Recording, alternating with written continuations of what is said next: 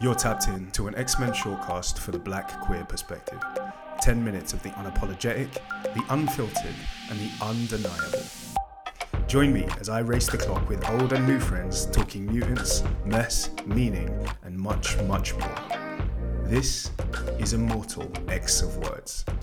I love X-Men Unlimited. It's a different kind of writing. You know, it's essentially, it's not comic book writing, it's comic strip writing, right? And that's not better or worse. It's just like a different muscle to flex. So I think it's really fun to find creativity in, well, the relative constraints of having to every panel be the same size and so forth.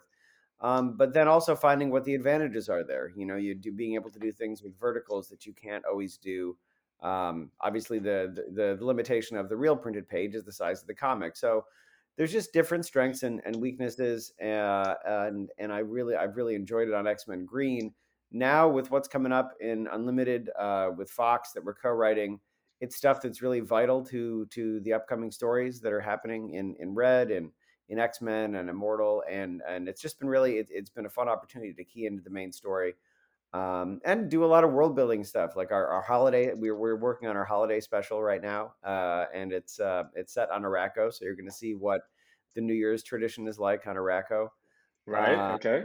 and well, pseudo New Year's at least. So there's that, and of course there's Scarlet Witch, which I'm always very very excited about. There's news coming that we'll hint at about what's happening in 2024, which is the 60th anniversary of not just Wanda, but also Pietro. Okay. And I'd like the story's getting even bigger. It's getting more explosive, and we'll talk about that a little bit down the line. And I mean, we don't want to talk about what I'm doing at the other place, but I'm very proud, too much at least, but I'm very proud of the Donna Troy one shot that's coming out the same day as Wonder Woman #1. Tom King is a good friend. Daniel Sampere is a killer artist. So to be hitting the same time, working with Kath Lobo, telling a Donna Troy story, which I didn't really get a chance to do that much when I was on Wonder Woman because we just had a lot of stuff we had to get done. Very, very exciting. And of course, Iceman's coming out, and I think it's a blast. That was an extremely well polished paragraph.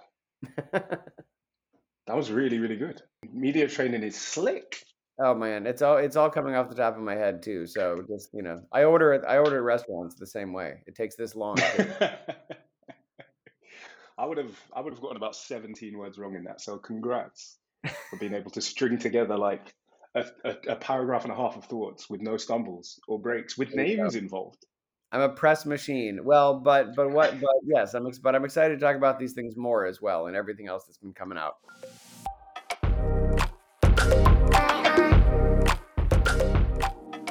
Nice. Okay, so I'm gonna zero us in on the mutants a bit. As much as I love Wonder Woman and Donna Troy and Nubia and all things Amazon related, I'll talk about the mutants for the sake of this conversation. Is Wanda a mutant? Canonically, I mean, listen. Canonically, she is not currently a mutant, and we must respect canon as creative professionals. So that is my answer to that. She's satellite. She's a satellite character, but I have been enjoying her run a lot. Yeah, and it does have. She certainly has a lot of history with the mutants, but I'm trying not to put like a value judgment on these things. Obviously, I know there are strong opinions, but the fact is, as creators, our job is to not just ignore what's come before. And right now, her and Pietro are not mutants.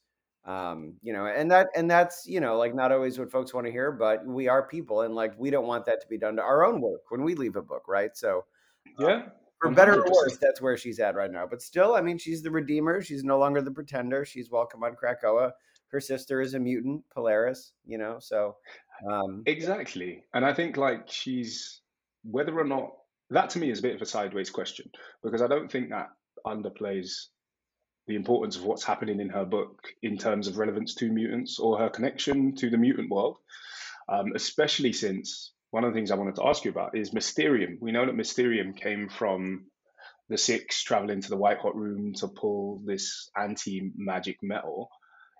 And there's been like a slow build of its importance. I really like the little seeds of Mysterium's role. Is that something that we can look forward to expanding? It's going to come to a head in issue 9 and 10 for sure. You'll find out. We've sort of hinted at where it came from, and we've now, as of issue 8, met Hexfinder, who is. My hope is that she'll be the Doctor Doom to Wanda's Reed Richards in many ways. She's not, and that is to say, Yeah. she's not like destroy the world evil, but she really hates witches and she really hates Wanda. Like, and I've always liked that. And I've always liked that dynamic with Doom too. He's not a destroy the world villain. If someone, if Galactus comes to eat Earth, like Doom will probably work with Reed because he still wants there to be a planet. But that doesn't mean he Yeah. magically doesn't hate Reed. So Yeah.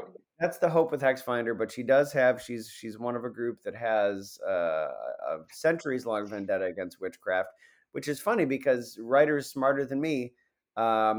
Pointed out regarding Wiccan, for example, that he didn't want to be called the Scarlet Warlock, or the Warlock rather, because Warlock means Oathbreaker. So a lot of the sort of backstory between Hexfinder and her people and her sort of beef with witchcraft, it's right in the name. As we say in the X-Men office, never didn't have it. So Yes. so it's right there, but you'll see that come to a head, like I said, definitely in issue 9 with the full reveal in issue 10, which is a tearjerker. I sat reading the script as I waited for Fast 10 months ago, and I was getting a little teary eyed reading Joseph's lines. To be fair, I'd had a glass of wine, so don't get too excited. But the more emotional by far than I got watching Fast 10, by the way. But that's a different story. Okay. You painted a very quick and very vivid picture of your home life there. Oh, I mean, I was in theaters, man.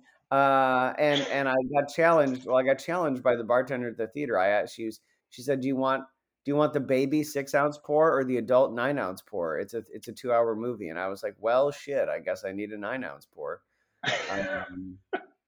I can't get cucked out by the bartender at the local mall. So. Oh no. There's something about the phrase "cucked out" that crawls my skin. Oh, I mean, me too. I can only use it ironically. I think that it's much like much of that line of thinking. It's so lame that it actually becomes entertaining to me. Like the concept of. At one point, they were calling my friend Tom King when he was on Batman because they were like, "Oh, he took the T away from Batman, so we're taking the T away from Tom King." And I was just like, "This is shit. This is shit that wasn't funny when I was in like elementary school. I would have gotten like thrown into a locker if I made jokes like that back then." And I was getting thrown into a locker anyway because I was, but like for not for making jokes like that. So yeah, to be clear, yes, it is all absurd, but the fact that they think that it's somehow like a sick burn almost does make it entertaining to me, because it's so fucking lame. But anyway, Now that we've expounded on the lameness of the cuck phrase, let me ask you a couple of questions about the links between the books, because you're also writing Iceman. And for anybody who's not up to speed, Iceman is kind of having like an Alex Mack thing happening right now, where there's a lot of disintegration and coming back and falling into the wind. It's all very romantic and dramatic in a way that's quite nice. But both characters that you have are kind of like, I think they've built a home from which to help.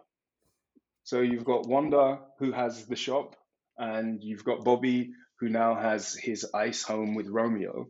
And like, what's that theme of like homes, of like building homes and helping out?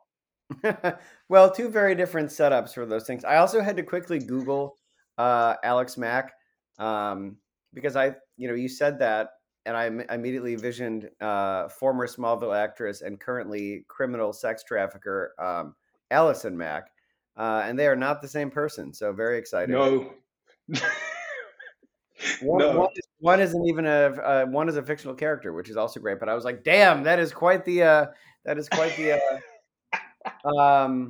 anyway, so I think like the way that we got there is very different, right? Like Wanda, well, actually, maybe not. Wanda. I was about to say Bobby's gone through some wild shit, some heavy trauma.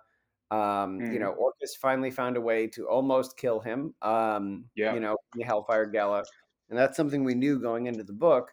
So we wanted to build a setup that was different for him. and also allowed us to dig into that sort of near-death experience and how he deals with it. And as you've seen in the book, part of the way he deals with it is by not dealing with it because he's Bobby. But that'll come to a head as well. And so, like, on one hand, I was about to say, oh, Bobby just had this giant trauma and then but really, like, Wanda's been dealing with that, where she's done with that now, but that was her narrative for years and years. So perhaps even though the time frame and the scheduling is different, the impetus is the same, or at least similar.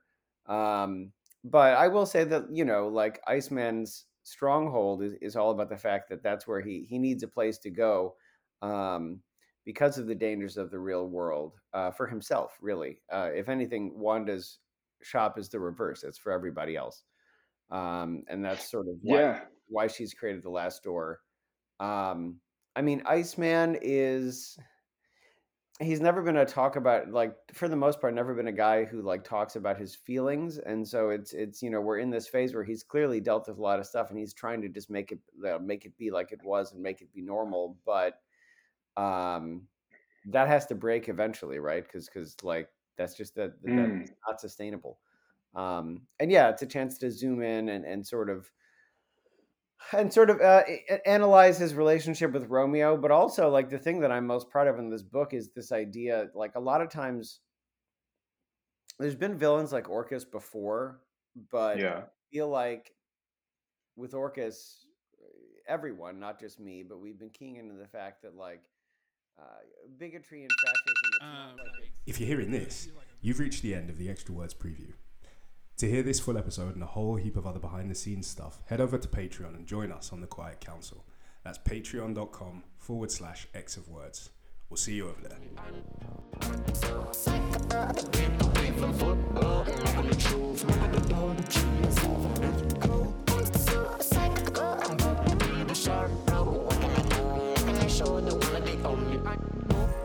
Someone that chokes, someone that fit aside.